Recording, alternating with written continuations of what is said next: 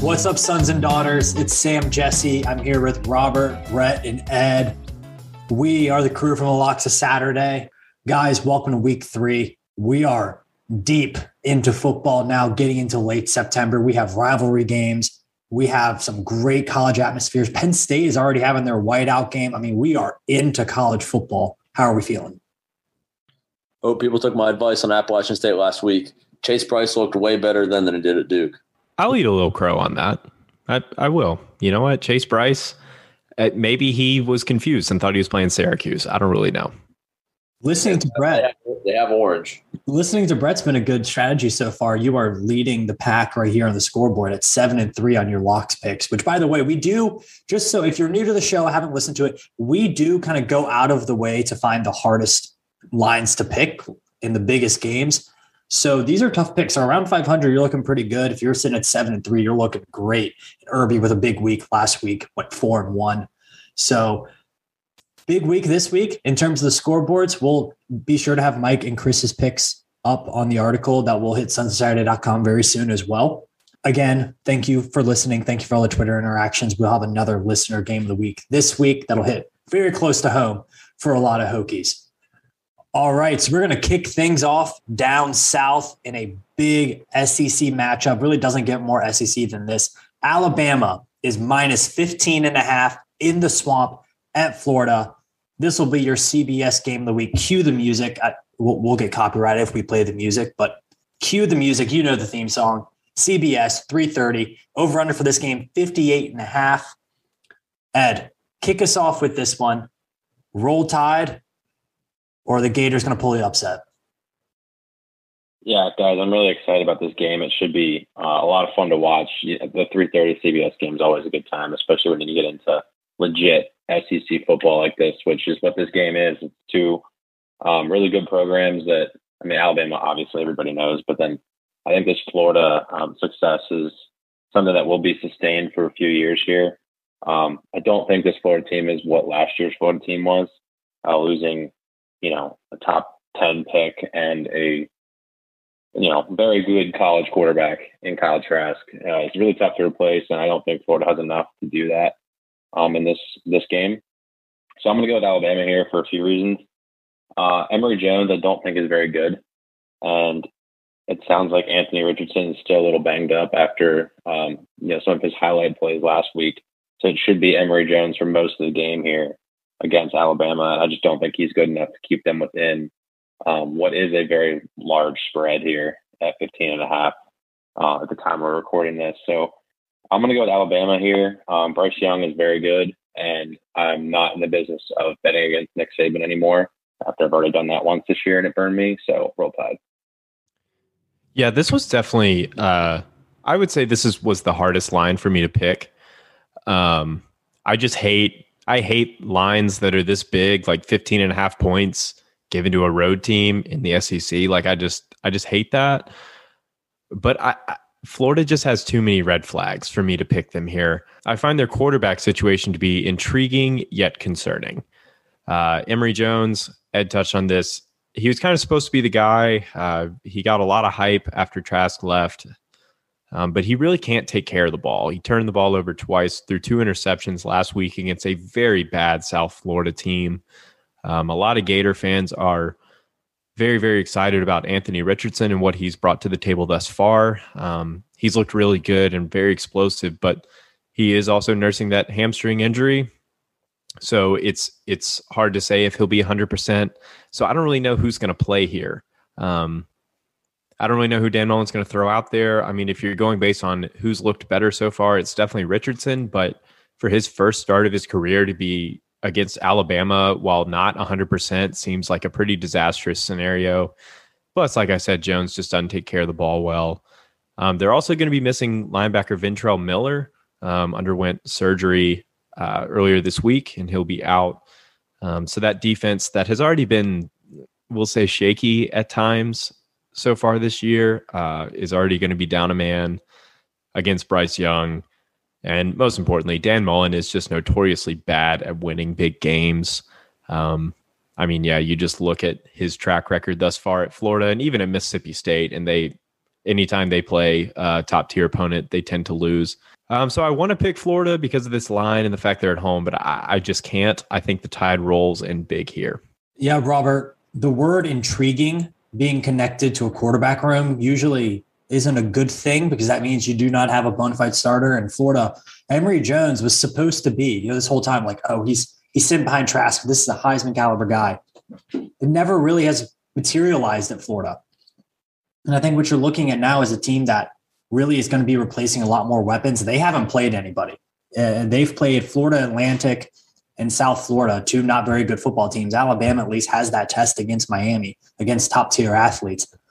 I think Tide big here. I looked at some of the spread history for this one because this is kind of the same matchup that we've had for almost a decade with Alabama, Florida, where Alabama is just a bit more talented than Florida. Alabama 6-5 against the spread since 2017 when they're favored by 2 to 3 touchdowns. It's a little shaky on here, but then we're going to get some Florida numbers. Since 2017, Florida is 6-9-1 against the spread as an underdog. And in their last 8 games, Florida is 1-6-1 against the spread. Florida is not a team that has been very good with Vegas lately. They're not underdogs a lot. When they are, they don't seem to rise to that occasion, like we were talking about with Dan Mullen in these big games. I'm roll Tide here pretty big. Brett, round us out. Yeah, it's kind of hard to round out everybody when everybody's pretty much said the correct things. I mean, like Ed said, I'm not in the business of betting against Nick Saban either. I feel like I've tried to do it every year on every big spread, and he always delivers. I mean, the biggest question was Alabama's offense this year. Were they going to be able to produce, especially with the new quarterback in Bryce Young? And it's been very clear so far he's the real deal and probably the Heisman favorite right now. And I really don't foresee them letting off the gas here at a Florida team that has quarterback issues and lost a lot from last year. So I'm going to go with Alabama here. I also like the over here. I think Florida can put up the points as well. Alabama actually has a couple injuries on defense. I think it can get ugly and it hits the over. All right, boys, next game on the docket. It is a big one up in Happy Valley. The Auburn Tigers, a road game at a Big Ten stadium for the first time in almost 100 years. They are plus 5.5 at Penn State in the whiteout game, the notorious whiteout game. Penn State will actually have 2 this year because they didn't get one last year. I love it. This is the ABC slot at 7:30. Over-under for this game is at 53. Ed, kick us off again. I'm all over the state of Alabama, man. Roll Tide and now War Eagle. I am not sold on Sean Clifford at all. He's been okay at best, and I think this game will be a little bit. I don't know that Auburn's defense is significantly better than Wisconsin's was, but it's probably somewhat equal, and I don't think anything less than 20 points will be enough for Penn State to win this game. So they better hope from a better performance from Sean Clifford. I'm just not sold on him. He's just okay. And so far under Brian Harsin, Bo Nix has been very good, albeit against terrible competition. But they're putting up points like crazy. Like last week, they were favored there by 50 something, and they covered with ease and put up a 60 spot on whoever it was that's not very good that they were playing. They haven't really played anybody at all, but they've proven that they can score and that Bo Nix is capable in this new Brian Harsin system. I think that's not a match made in heaven, but I think it's a significant improvement over the coaching that was taking place down there in Auburn. So I don't know. I like the SEC here. I always like the SEC, and I'm not going to sway from that. Not a believer in Sean Clifford, not really a believer in James Franklin. And I think Auburn's offense is able to score significantly more than Wisconsin's was against Penn State. So War Eagle. Guys, I just have to say, I absolutely love that this game is happening. I feel like if there were ever... I'm beyond excited for this game. I should have clarified that. This is my favorite game of the week, probably. I'm very excited to watch it. And also, I forgot to add this is my lock of the week as well. Ooh, cha-ching. Ooh, a little last second cha-ching. Love it. This is the type of game. I forgot we got to add the sound in there, right? I should have mentioned that. My bad. I mean, this is the type of game that you make an NCAA 14 for your team to play. You're like, oh, why don't I have like Auburn come visit or something like that? Right. I love that this game is happening for a number of reasons, but I also love that this game is happening because I feel like these two teams are basically the exact same team, but in different conferences. Like, I feel like if there are ever two teams guaranteed to like crack the top 10, then finish 8-4, it's Auburn and Penn State every year. I would like to say that this is like a contender versus pretender game, like loser leaves town, but I feel like they're both probably pretenders. You've got folks back on the Bo Nix bandwagon. Ed is one of them, as we can see. But that just means that Bo Nix is due for a bad day. Plus, Happy Valley is one of the toughest environments to play in. So Penn State has not lost a home non-conference game since 2013. They've won 18 home non-conference games in a row. And so don't view this as an endorsement of Penn State, because I agree with Ed. I think that they are pretenders. I certainly don't think they're a top 10 team, but I just don't think Auburn is either.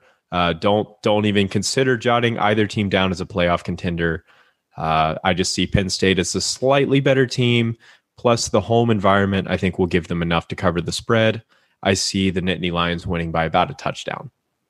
If you are a Bo Nix believer, I can see how he'll be a little bit better quarterback this year, but at Penn State on the road at night, white out, it's not going to happen. Bo Nix he's pads his stats against bad teams, and he still doesn't have that good of a stats. Bo Nix in his career on the road, you ready for this? 55% completion percentage, which is not very good in college at all. He has 10 touchdowns to 10 interceptions. He has a quarterback rating of 108.5. To put that in perspective, if you were to put that against the 2019 numbers where you have quarterbacks playing true road games for a full season, that would have ranked 110th nationally among qualifying quarterbacks. Only 116 quarterbacks qualified. Bo Nix on the road is one of the worst quarterbacks in college football. I know he's playing SEC teams, but this is the most SEC-like defense that you could possibly face outside of the SEC. I don't see him being able to really score that much. I don't trust that offense. Tank Bigsby is good, but other than that, they don't have much. Penn State, on the other hand, has a lot of the same issues. Clifford is not he's not Trace McSorley. He's not going to be able to take over a game. So I'm not sold on the Penn State offense either, but I think they'll have enough big plays, just like they did against Wisconsin, to win an ugly game. I love the under in this game. I could very easily see 24-20, something like that at the absolute max. I think it's a defensive slugfest. I think you're going to see a lot of turnovers. But in terms of the spread, I have to go Penn State at whiteout. I'm not going to bet against Penn State at whiteout. They've won 3 of the last 4 outright whiteout games. Nittany Lions. Yeah, more of the same for me, Sam. I mean, I just don't see Auburn going in there. Bo Nix hasn't played anybody yet. I'm still not sold on Bo Nix. I still think he was the most overrated quarterback in college football for the last 2 years. He had one good game against Oregon. Brian Harsin, I mean, he hasn't played anybody yet. I mean, we're going to see what he's made of this weekend in the whiteout. Even though Penn State really pisses me off when it comes to recruits, I'm still a big fan of the whiteout. I think it's one of the hardest environments to play in. I think this game is very similar to when North Carolina came into Virginia Tech, and it's just they're going to go into a hornet's nest. This is actually my lock of the week. I think Penn State gets it done by a score or 2. Sean Clifford, he not like Trace McSorley, or he's not really like he's not anything special, but I think Penn State's got the talent there at home at a whiteout for only 5.5 points to get this done. This is my lock of the week. Penn State minus 5.5. I would also like to add one thing to this, since I'm very much alone, and that's okay. I understand that. Auburn's bit me before on this very podcast, but I'm going to roll with it anyway. Auburn's 2 wins have been against Akron and Alabama State, so not very tough competition there. They put up 60 in both games. The thing that I wanted to point out doesn't really have anything to do with this actual game, but Demetrius Davis hasn't played in either game. Just something that I think is funny. Yeah, if they were to have anybody else at court, I mean, they're sold on Bo Nix. They have to play him out through the rest of his career. They sold their soul to him early on. At least Demetrius Davis is getting a great education. A phenomenal education on the Plains. Oh, other quarterbacks have played. TJ Finley's played. I'm just saying Demetrius Davis has not. That's true. We'll be seeing his name in the transfer portal. Well, talking about a phenomenal education. The Athlon Sports guys called this the Vineyard Vines Bowl, and it is a great rivalry, and maybe they need to call it that. This is our listener game of the week. Al Jones, our graphics guy, Al Jones, and a bunch of other people as well on Twitter were asking for this game. Virginia is +9 at North Carolina. Again, this is our listener game of the week. Thank you for all those suggestions on Twitter. Keep us in the loop with what's on your betting card. Reach out to us on Twitter. This game will be at 7:30 as well on ACC Network. The over-under is 64.5. That over-under is actually grown in some places up to like 67. Like, it's going to be a high-scoring game. It's basically what Vegas is telling you guys. How are we feeling about the Wahoos? Ed, you're up again, buddy. This is your show. Oh boy, good for me. Yeah, I like UVA in this one. To quote friend of Sons of Saturday, Don V, UNC and Sam Howell were, in my eyes, lies were told, as Don V likes to say. I'm not sold on Sam Howell. I think we're getting to the point now where another bad game or two, and he may be looking to come back to UNC next year and not leave for the draft. I think he was a product of a lot of really good talent around him last year that he had at his disposal, and he's been okay so far. He wasn't great against the Hokies. He was okay last week. I'm not sold on North Carolina. Virginia has looked very good so far. It stinks to say, but they're no joke. They're nowhere near as bad as I thought they would be, and they will be, a problem at the end of the season for the Hokies as well. I don't think Virginia's a joke. I think they're doing pretty well, and I think I was wrong about both these programs at the beginning of the year. I thought Virginia was going to be terrible and UNC was going to be really good, and it turns out that the opposite has come true in both cases. So I like Virginia here against North Carolina. Verbal meme, Michael Scott yelling no over and over again when Toby comes back. That's how I felt when you said Sam Howell could come back. Please, God, no. I can't. Not even on the play. I just can't deal with the offseason Sam Howell talk anymore. Get him in the NFL. I agree wholeheartedly. I'm really fired up to talk about this one, to be honest. This will definitely be my longest point, I guess you could say, of the podcast. And as you guys may recall, and as the listeners out there may recall, I absolutely roasted UVA in our Coastal Preview pod. I said they would win 4 games. I just absolutely roasted them. And you may be thinking to yourself, listener out there, you may be thinking to yourself, wow, Brendan Armstrong looks so good. You were wrong about UVA and their offense, Irby. Well, guess what? No, I wasn't. Sure, UVA scored 43 and 42 in their first 2 games, but do we not see who they've played? First game, William & Mary, and they have absolutely spiraled as a program under Mike London, just one of the worst football coaches who's ever lived. I don't want to interrupt you too much, but just for perspective for people who don't really know FCS football, William & Mary was ranked like preseason dead last in the Colonial Conference. Like, they're a bad FCS team. Yes, and that was going to be my next point, is that William & Mary will be lucky to go 500 in the FCS. As for Illinois, I mean, they lost to UT San Antonio 2 weeks ago before losing to UVA. And they're certainly not as bad as William & Mary, but they're a lot closer than they should be. I think that Nebraska performance was a bit of an aberration. That was more of an indictment on how bad Nebraska is. And so I just think that these offensive performances, especially from Armstrong, have to be taken with a grain of salt just because the competition was just not good. UVA's secondary is also still terrible. And Sam Howell, I mean, though he has been rightfully scrutinized for his game against Virginia Tech because he looked horrible against the Hokies, I do think he's set up well for success here. I think, like him or love him or hate him, he's one of the streakiest quarterbacks in the game today. And in his career, he has shown to build off of those strong performances, especially against weak teams. And so looking at his freshman year, after the Tar Heels lost 2 games in a row, Howell threw for 3 touchdowns against Mercer and finished with a 97.9 out of 100 QBR. The Tar Heels won their next 2 games by a combined score of 96-23. Last year, after they lost to Notre Dame, Sam Howell threw 287 yards and 2 touchdowns against Western Carolina with a 95.4 QBR, the next week. They beat Miami on the road 62-26. And now last week, after losing to Virginia Tech, they played Georgia State. Sam Howell had a combined 456 yards between rushing and passing and 5 touchdowns for a 94.6 QBR. I think Sam tends to build off of these games where his receivers are running wide open. He's playing against terrible opponents, and he gets some easy touchdowns. And he tends to build off of that, and he builds chemistry with his receivers off of that. And especially against Virginia Tech, you could see a clear lack of that chemistry.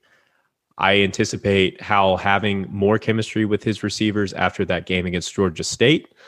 And I think that they'll just really kind of run wild against that UVA secondary that is still just really bad. And you combine all that with UVA being 5-15 in ACC road games under Bronco. I'm going to say that again, 5-15 on the road in the ACC under Bronco. I see this as an easy win for UNC by at least 3 touchdowns. This is an absolute lock. I love it. I love it.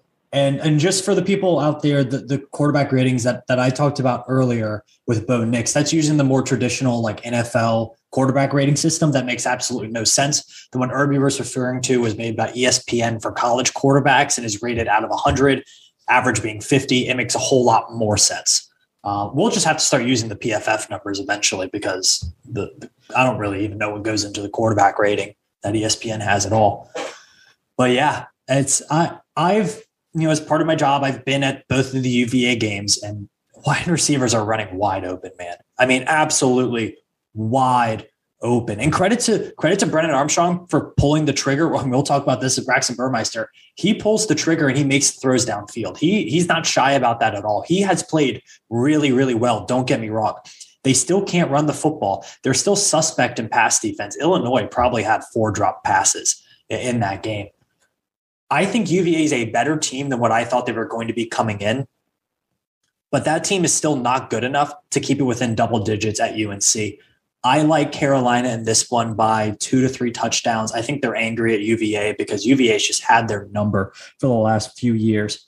Another thing with Brennan Armstrong is he has really good numbers. Some of those numbers are kind of garbage time. They've been throwing late in the fourth quarter of both of these games. There has been no taking the foot off the pedal in Charlottesville. He's just been dominant late in games. He's 8 of 9 in the fourth quarter for a touchdown. He's even better in the third quarter. But in the first half, he has had some of the issues that we saw last year with a little bit wild on the accuracy, not seeing open guys sometimes. They don't have much of an intermediate passing game. It's either they'll throw like a short screen or a short out, or they're going deep. There's not much in the middle. I just think the physicality and speed that North Carolina are going to bring to the table are going to be kind of a shock factor for UVA in this one. And playing in Carolina at night game, it's a little bit too much. You said it, 5-15 on the road for UVA under Bronco Mendenhall in ACC games. Last season, UVA was 0-3. With no crowd. Now they have to go play a crowd. I don't like it for UVA this one. I think Sam Howell could have a comeback to life moment. He could have the Undertaker gif come to life where he's just raising out of the coffin next to the wrestling ring. Brett, this is a big game in the ACC Coastal. I mean, let's not get ahead of ourselves, but this is really, really big. Yeah, I mean, this is an interesting game, and the line is interesting, and I think it's definitely for people to get action on North Carolina, for hoping Virginia is going to do something crazy because they've had their number in the last, few years. But I'm with Robert and Sam here. I'm on the same page as you guys. I think North Carolina, I think Sam Howell's woken up. I think it's time for him to start getting his feet wet again. Yes, he is a victim of his own, what's the word I'm looking for? I guess popularity and skill set that he had last year. And I said that for the Virginia Tech game. I mean, I'm on paper saying that Sam Howell and that team was completely overrated. I think coming into the season, I think they're criminally overrated. I mean, I freaked out on Twitter. I've said it all, but that would lead people to think that I think I'd pick Virginia here, but I think UNC still is just the better team here.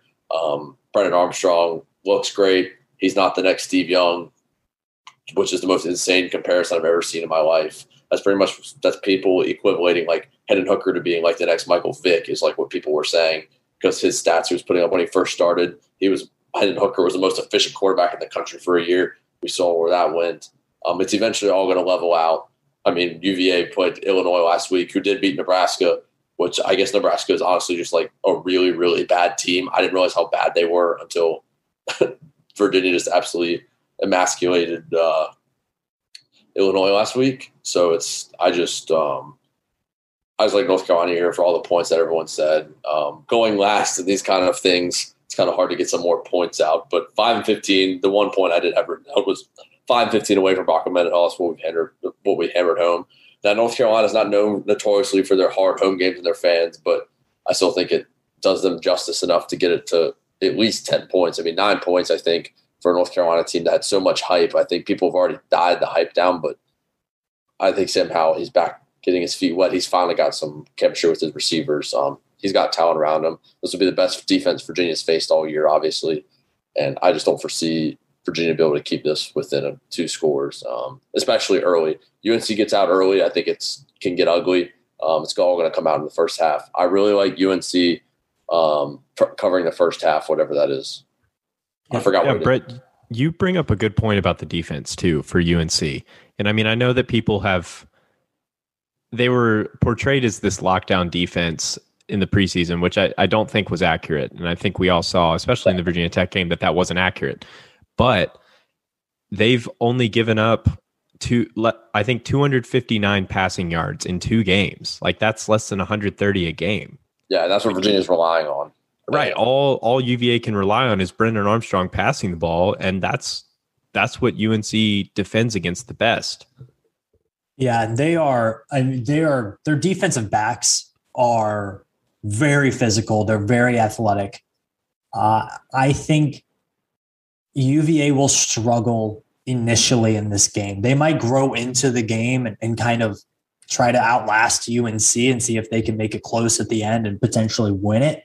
But I don't see it happening like it did last year, where UVA was just the more physical team from the get-go. I don't think that's going to happen. I think UNC, they have the athleticism, the size, the speed. I think it's going to be a little too much for UVA. Let's go out west. Enough ACC talk. Let's go out west. Maybe one of the surprise teams of the year hosting one of the most ridiculous offseason. UNC is the offseason champion. Arizona State is the offseason loser this year. Arizona State is favored by 3.5 points at Brigham Young in a top 25 showdown in Provo.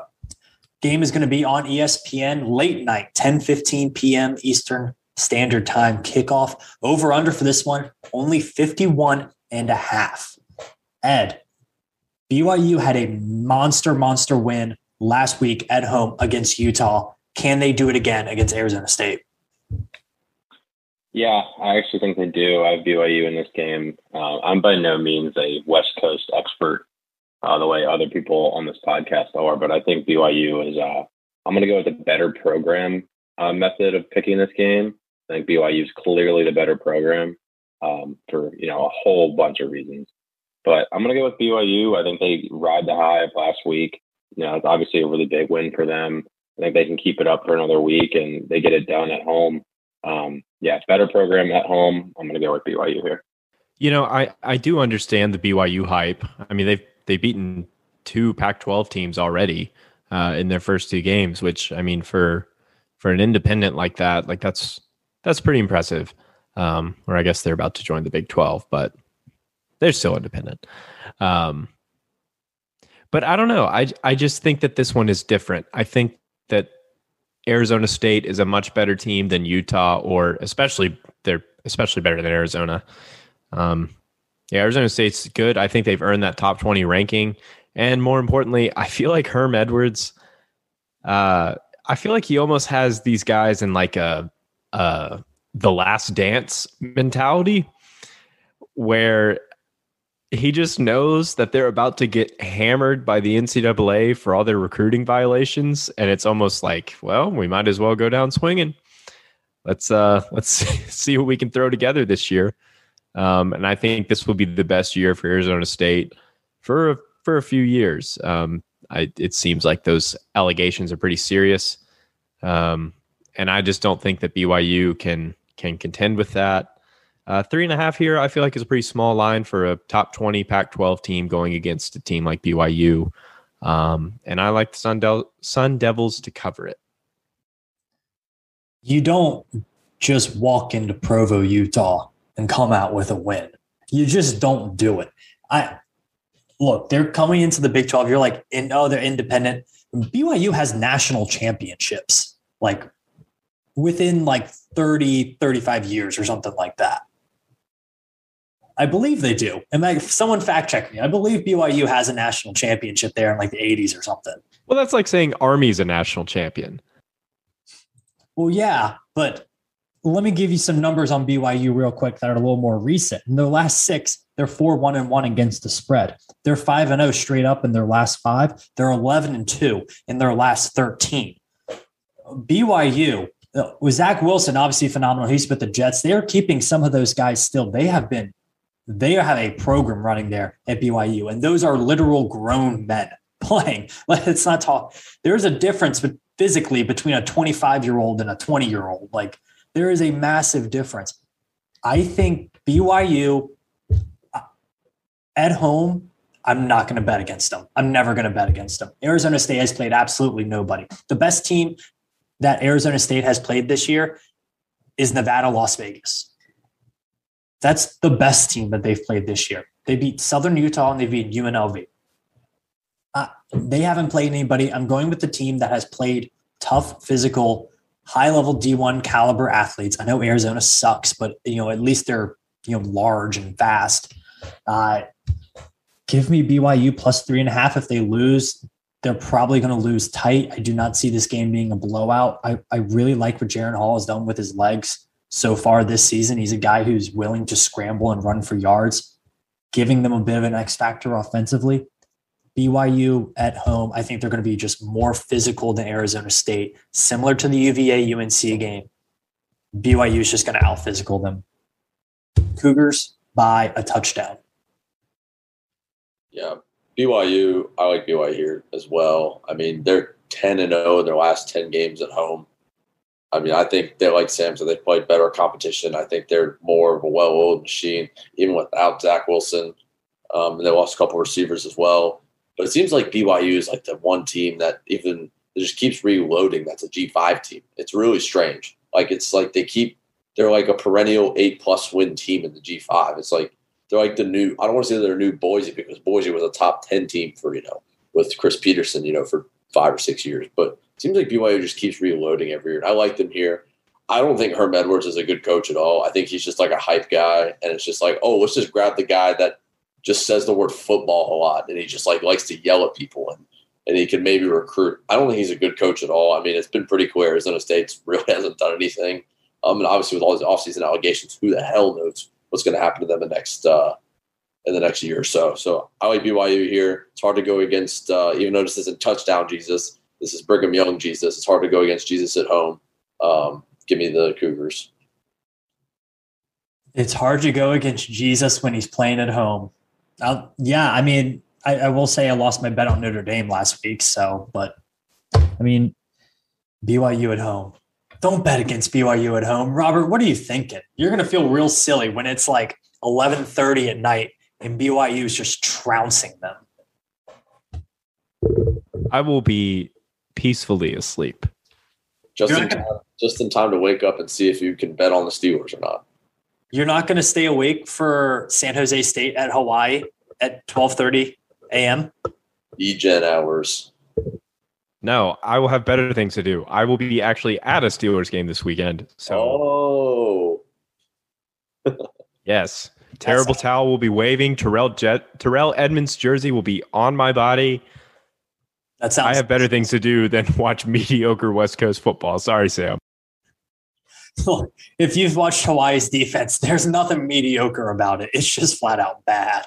Love the over in that one. We'll get to our bets at the end. A little bit more serious topic here, because let me tell you, if you grow up in the state of Virginia or the state of West Virginia, especially, the southern part of the state of Virginia, you know how intense the Virginia Tech West Virginia rivalry is. I think in terms of the rivalries that Virginia Tech has, UVA is I hate them because like my cousins went there and, my big sister went there and I went to Tech, that's the UVA rivalry. The UNC rivalry is God, if I hear one more thing about them, they're so annoying. I can't stand them. They're the antithesis of our program. That's the UNC rivalry. The West Virginia rivalry is hatred. It is passionate hatred. And they're a program that's very similar to Virginia Tech in how their fan base treats their programming. People, they live and breathe West Virginia football the same way that Virginia Tech fans live and breathe Virginia Tech football. And that's what makes this rivalry so fascinating, so great, and so passionate. This game is a noon kickoff on FS1. Over-under is 50.5. Virginia Tech +3 at West Virginia. Ed, take it away. I don't know what to feel about this game, to be honest. I'm going to go with the Hokies here. I think the defense gets it done. I think Virginia Tech's defense is legit. Obviously, plenty of concerns about the fan base, about the offense. Very warranted concerns as well. But I think the defense gets it done. But I don't know what to feel about this game, to be honest with you. I'm less confident about this game than I was North Carolina, which is pretty weird. I'm going to go with Virginia Tech's defense, able to get it done and slow down the West Virginia offense. They kind of had a get-right game last week where they were able to just beat up on some completely inferior talent. But this is also the West Virginia team that just lost to Maryland. And I know Maryland's kind of a program that is, in fact, trending upward, which is kind of crazy. But West Virginia should be beating Maryland. West Virginia as a program should be beating Maryland, regardless of where the game is played. College Park's not exactly a ferocious football environment. But I'm going to go with Virginia Tech on the defense here. I think they get it done. They need both lines to play better. Both offense and defensive line came out flat last week against Middle Tennessee. But I think fortunately for us, our corners are legit. All three, Chapman, Strong, and Waller are all legit. We get Keontae Jenkins back in the safety spot, and Shamari Connor has just been an absolute dog all year. And I look for that to continue this week. I think we need to score, at least 25 plus to win this game comfortably. But I'm going to go Virginia Tech here to not only cover, but win the game. I'm going to ask you about the over-under on this one as well. How do you feel about it? 50.5. Oh, man. I don't know. I'm going to go over. That's just kind of my initial gut reaction there. I'll go over. I don't know why. We'll get to Hokie prop bets later, but I think you hit it on the head when you came out of here and said, well, I really don't know. I think this is a tough game to pick. Irby? I think if you look at this game on paper, Virginia Tech has a better offense, Virginia Tech has a better defense, and Virginia Tech has a better special teams. So what does that mean? They'll probably lose, right? I mean, that's just the Virginia Tech we all know and love. I think that we are a vastly superior team to West Virginia. Sure, they won 66-0 last week, but Long Island, are they even Division I? Can someone confirm that? Long Island came up to the FCS ranks in 2019. They were previously Division II. Last year, they went over. I don't know how many games that they've actually won at the Division I level, if any. All right. Well, it looks like they're 0-2 now. So at least over the last 2 years, they've won 0 football games in the FCS. I don't know. I do think it is just hard to predict. I'm with Ed on this. I just can't wrap my head around nailing down a prediction. But I just think that Tech is just so much better on paper. And here's what I think the the key factor is going to be. We look at the James Mitchell injury, and yes, that is a brutal, brutal injury for the Hokies. I mean, he does so much. He's so reliable and consistent, both as a blocker and as a receiver. But I think what Tech's going to do, this is kind of just my prediction here, me spitballing, but I think that Tech's going to change it up a little bit on offense. I don't think you're going to see the Hokies just try to fill James Mitchell's void and run the same offense. I think what you're going to see is you're going to see a lot more Nick Gallo, but you're not going to see him spread out wide or in the slot or anything like that, like James Mitchell would be. I think you're going to see Nick Gallo doing what he's done when he's been on the field, which has been almost like that H-back role that Dalton Keene was. And when Dalton Keene was around, the Hokies ran a lot more plays designed to get the ball to that H-back because Dalton Keene was a playmaker. And sure, it was a lot of short passes and Dalton would just run with it.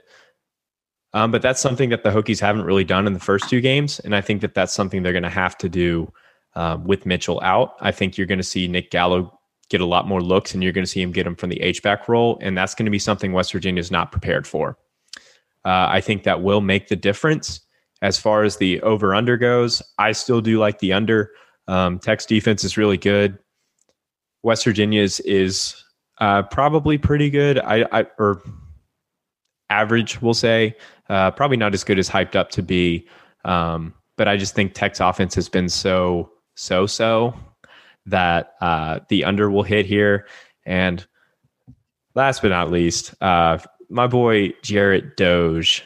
Apparently his last name's pronounced Daggy, but I prefer to call him Doge. And I'll say what I said 2 weeks ago. This Dogecoin is not headed to the moon.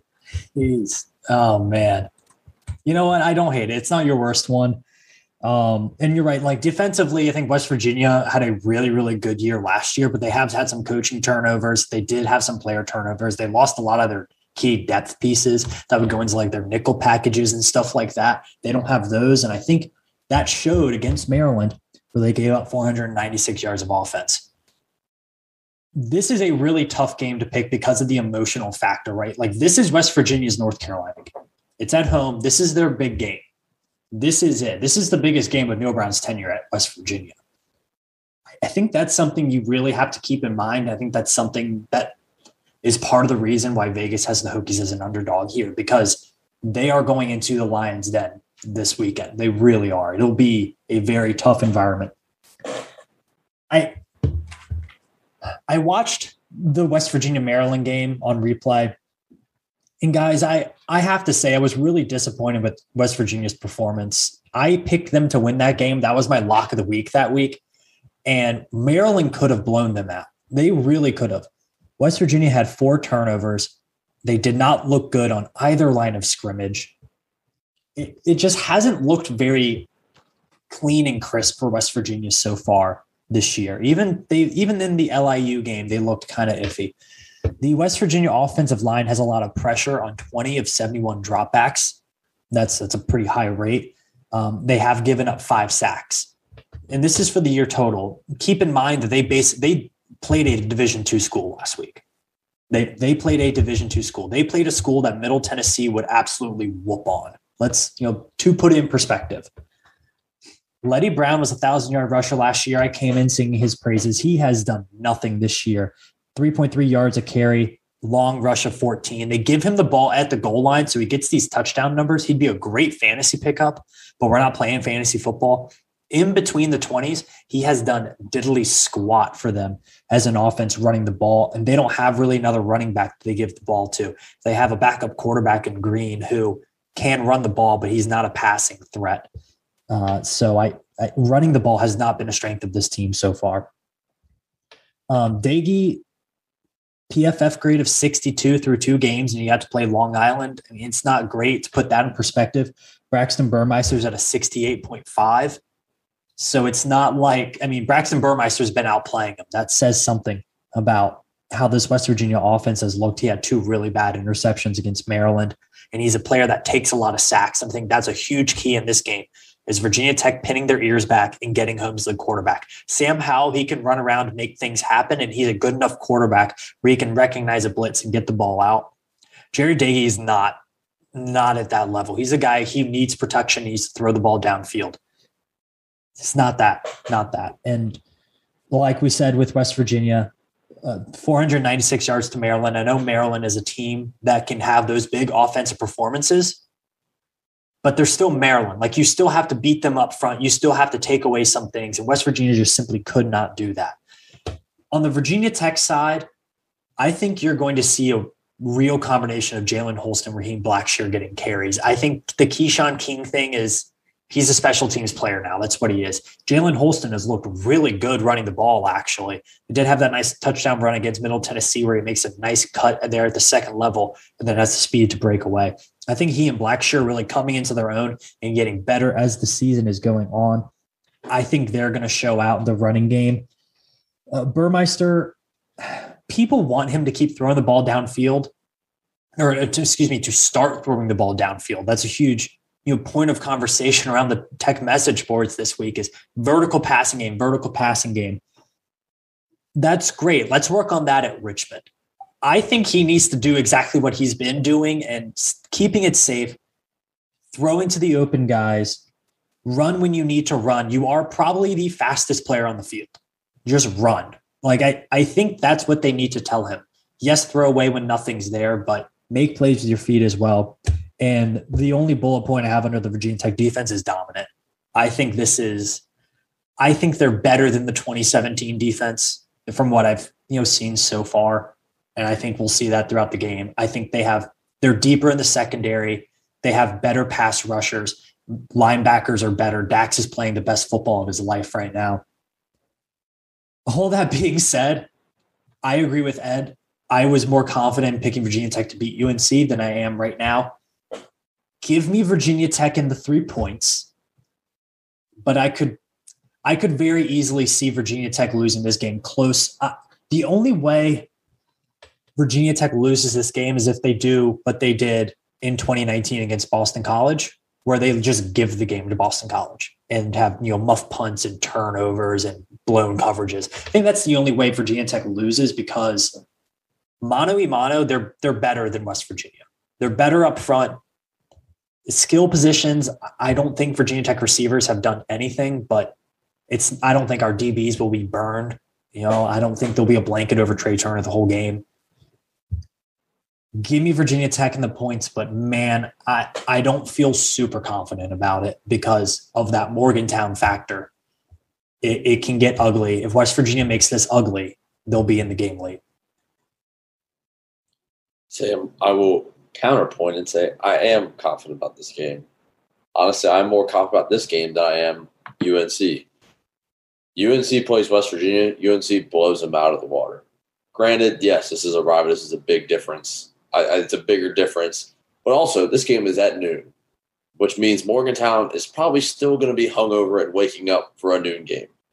Yes, they're still going to bring the heat at a home game, but it's not going to be the same as when we played them in 1999, showing up there and winning on a last-second field goal pretty much to send us to the national championship. This game doesn't hold the weight like that. West Virginia isn't this perennial team that, that people were talking about should be so special. Like this, yes, it would obviously the Black Diamond Trophy. This is a big game, but they're not like this special team. Like, holy crap! Like, this is a huge game. Like, we need to go up there and take care of business, which we can.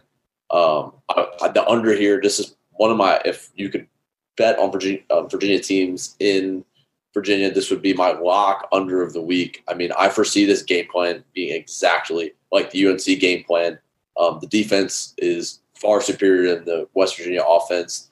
Dagey, looked absolutely abysmal against the halfway decent Maryland defense. They're not that good. Maryland's not even that good.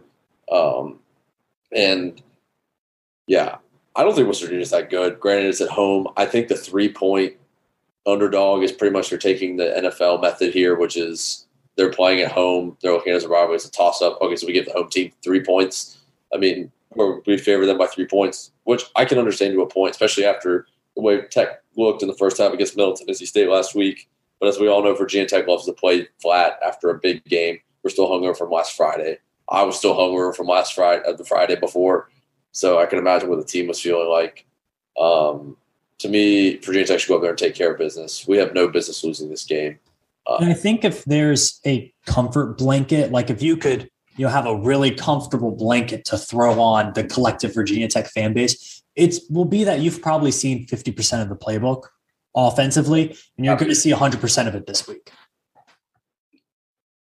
I kind of, sort of. I think yes and no, because what worked against UNC what we did in the first half, which was some gadget pass plays, efficient running the ball, taking care of the football. And Sam, you nailed it on the head earlier. I think if Virginia Tech doesn't give the game away like they did at BC in 2019, where Ryan Willis threw 3 interceptions and 2 in the red zone, which Burmeister I don't think will do, because I think Burmeister reminds me a lot of Michael Brewer, where he's a game manager. He's not going to do anything spectacular, but he's not going to really turn the ball over for us either.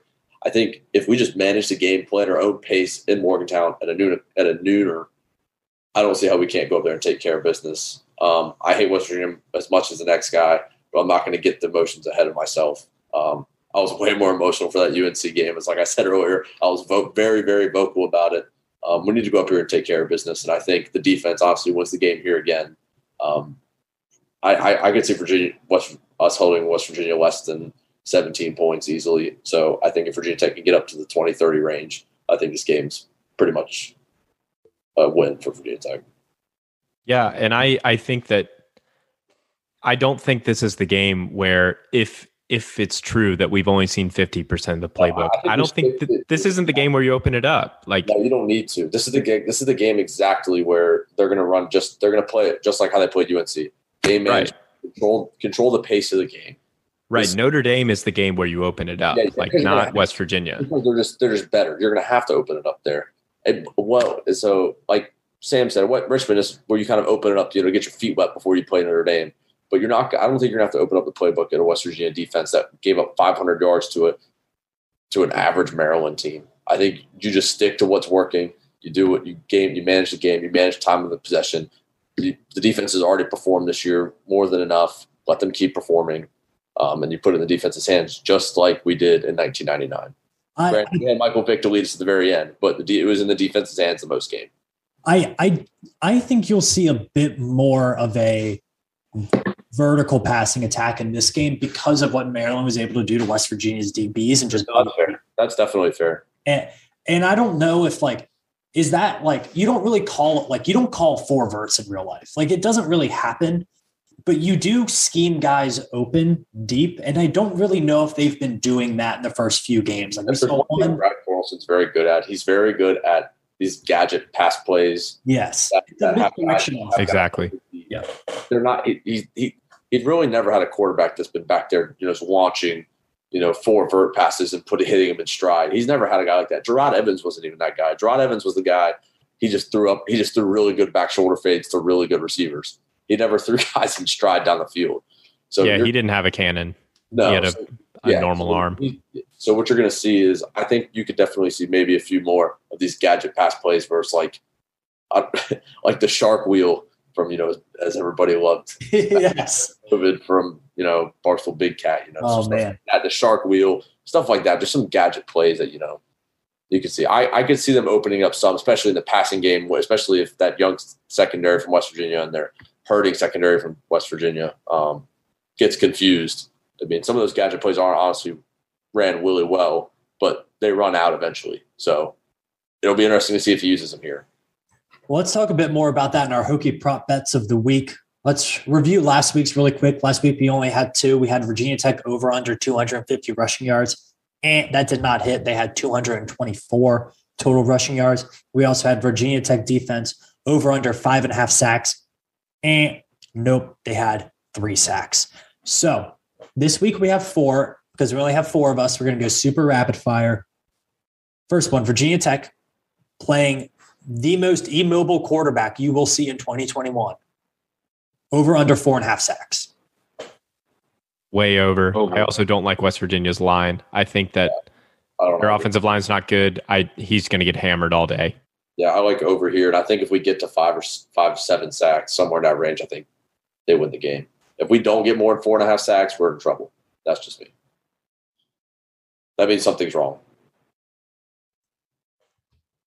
Will definitely be a big part of this game. Virginia Tech getting into the backfield on passing downs. Second prop bet, Raheem Blackshear, a guy who's really come into his own, both rushing and receiving. Over under 74.5 total yards of offense for Raheem Blackshear. Was in probably, I think, the low 60s against Middle Tennessee, and then was about 76 against UNC after the one big pass completion. I like over here, Sam, just because I think you're going to see one of these gadget pass plays to Raheem Blackshear. Maybe the pop pass. I feel like Raheem Blackshear is that perfect guy for the pop pass. You know, that Brad Carlson loves to run. And he's ran the ball pretty freaking good. I think you're going to see him alleviate some of Jalen Holston's first and second down runs and have Blackshear come in, try to get some big yardage on the first few downs to let Holston come in on second and third down to try to pull it over for, 3 or 4 more yards. So I like over 70 yards. Or what did you say, 74 yards? Over under 74.5 total yards. Yeah, I like over 74.5. The number I had in my head was 80. So I'll go over. But I think that it comes a lot more, I'll say like 30 rushing and 50 receiving.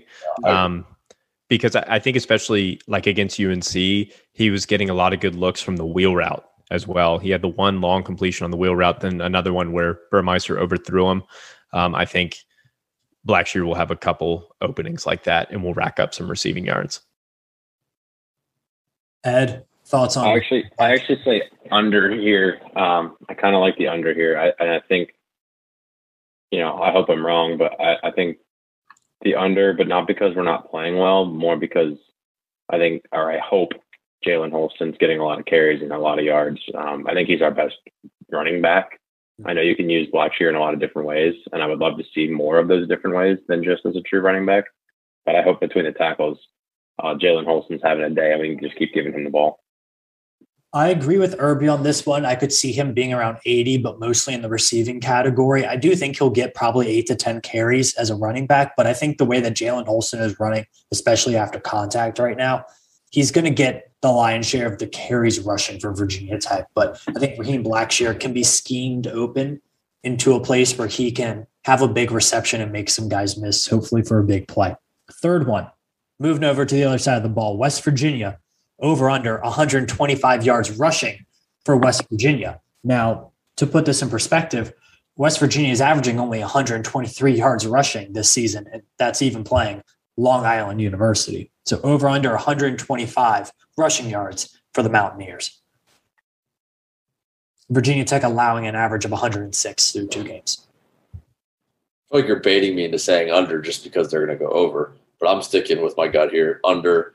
Virginia Tech's run defense has been pretty freaking good in the last 2 games. Better than expected, honestly, just because we didn't know what the linebacker play was going to be like.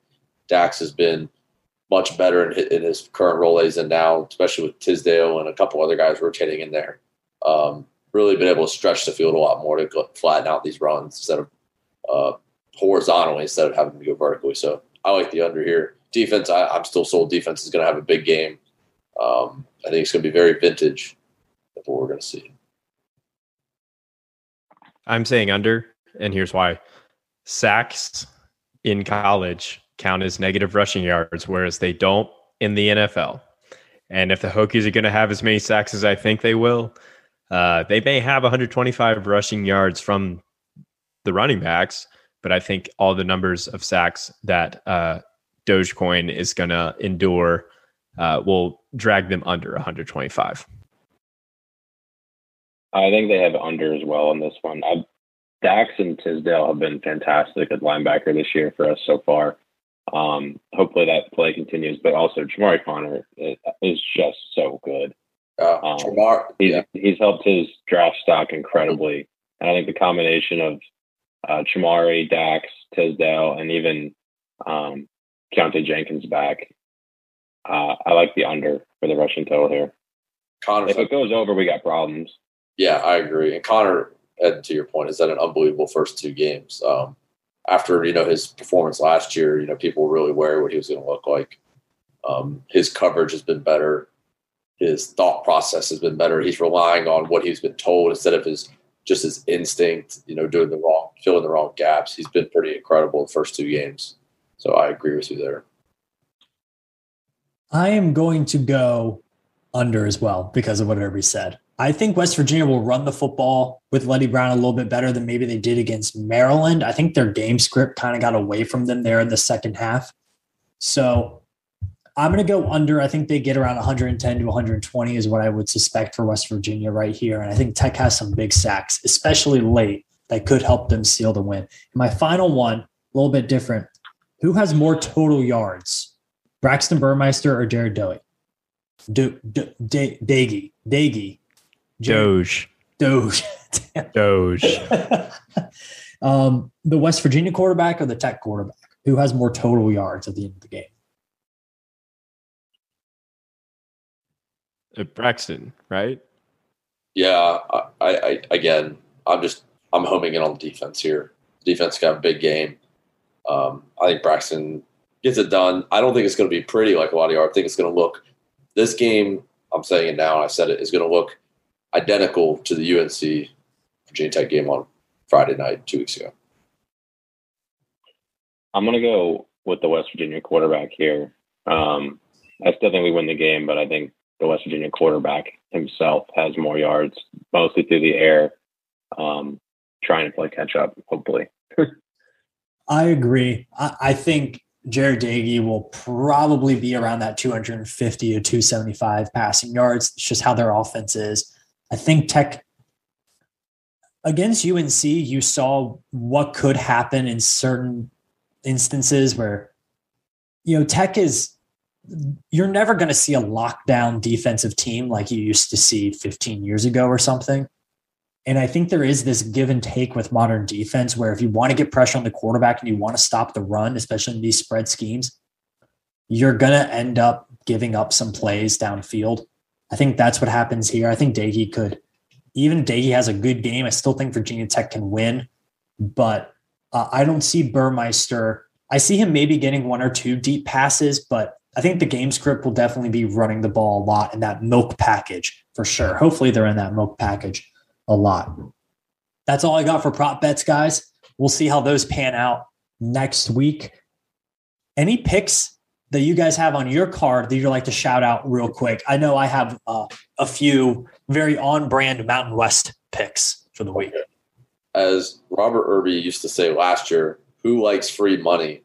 And I'm going to say it, and I'm going to lock it in. I'm going to say this is free money. Cincinnati minus 3.5 at Indiana. Are you kidding me? Like, Indiana is not good, guys. They're not good at all. Michael Penix Jr., he had a couple good games last year against teams that were, had COVID issues, and he had a last-second touchdown or 2-point conversion, I think, against Penn State.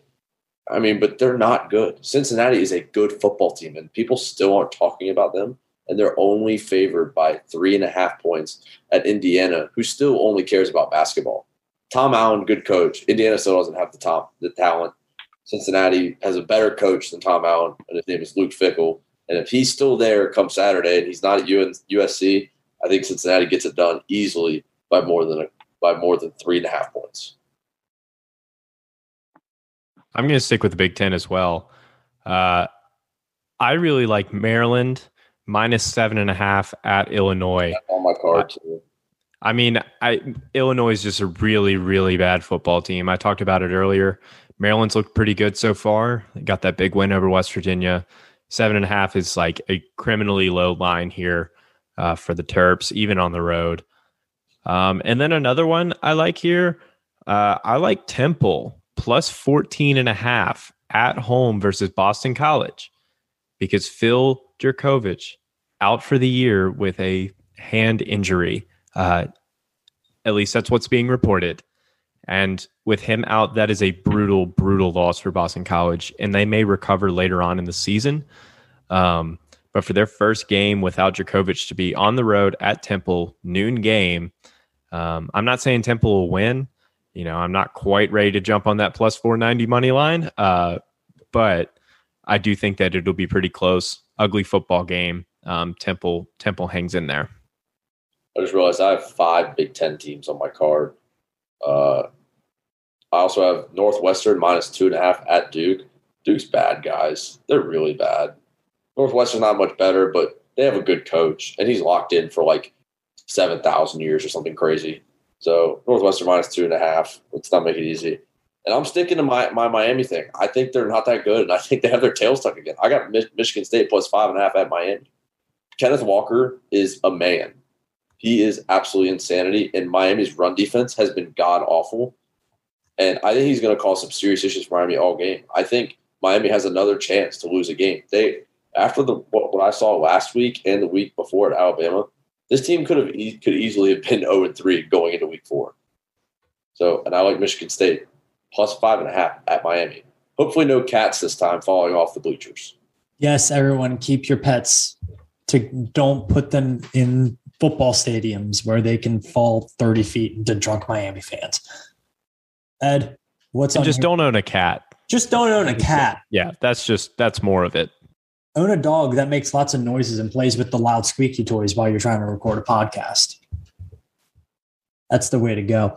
I'm going to hit you with, I said I have 3 Mountain West games. I actually have 4, and I'm picking the Mountain West team in every single one of them.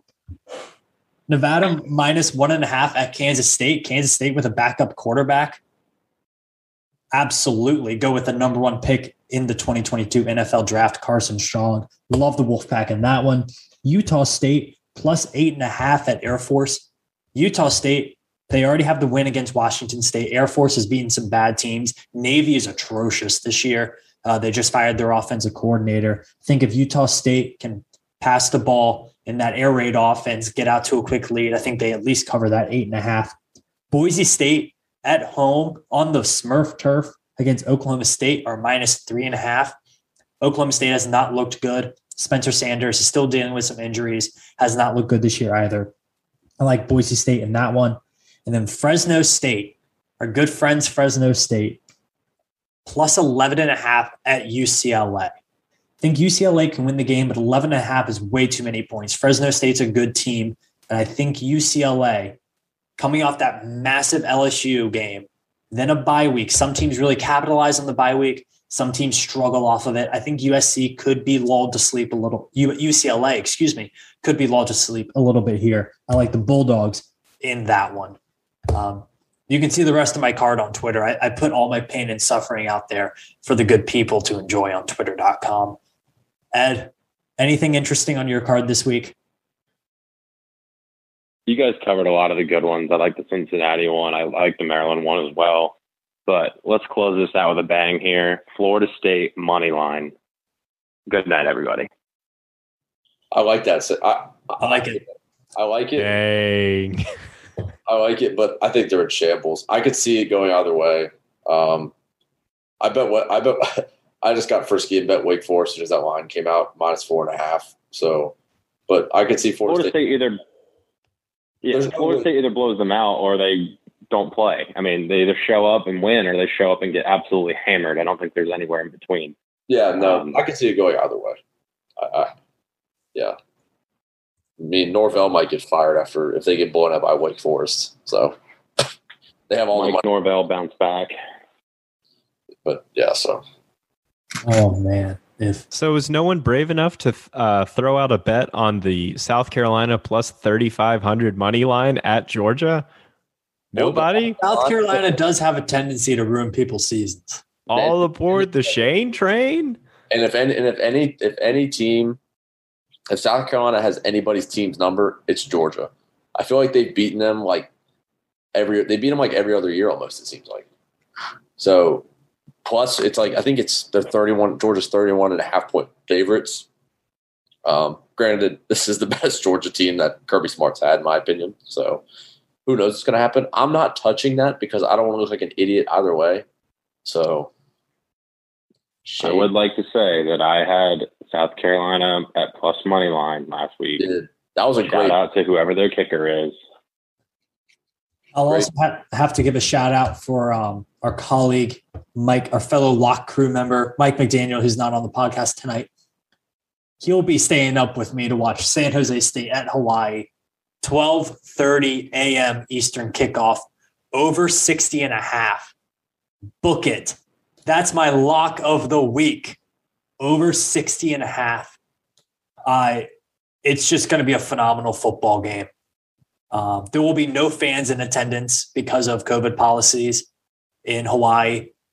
I love 60.5. Guys, that'll wrap things up for us. Thank you so much for listening. It truly is a pleasure. The numbers are growing and growing each week. We can't thank you enough.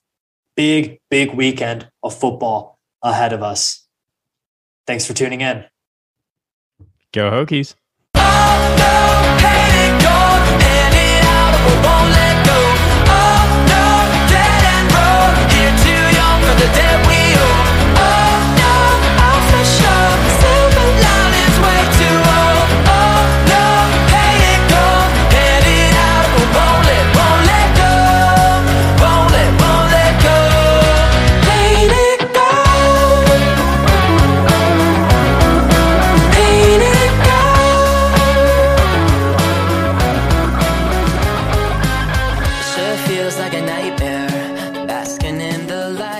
Just take cover, we get under every warning, they ignite.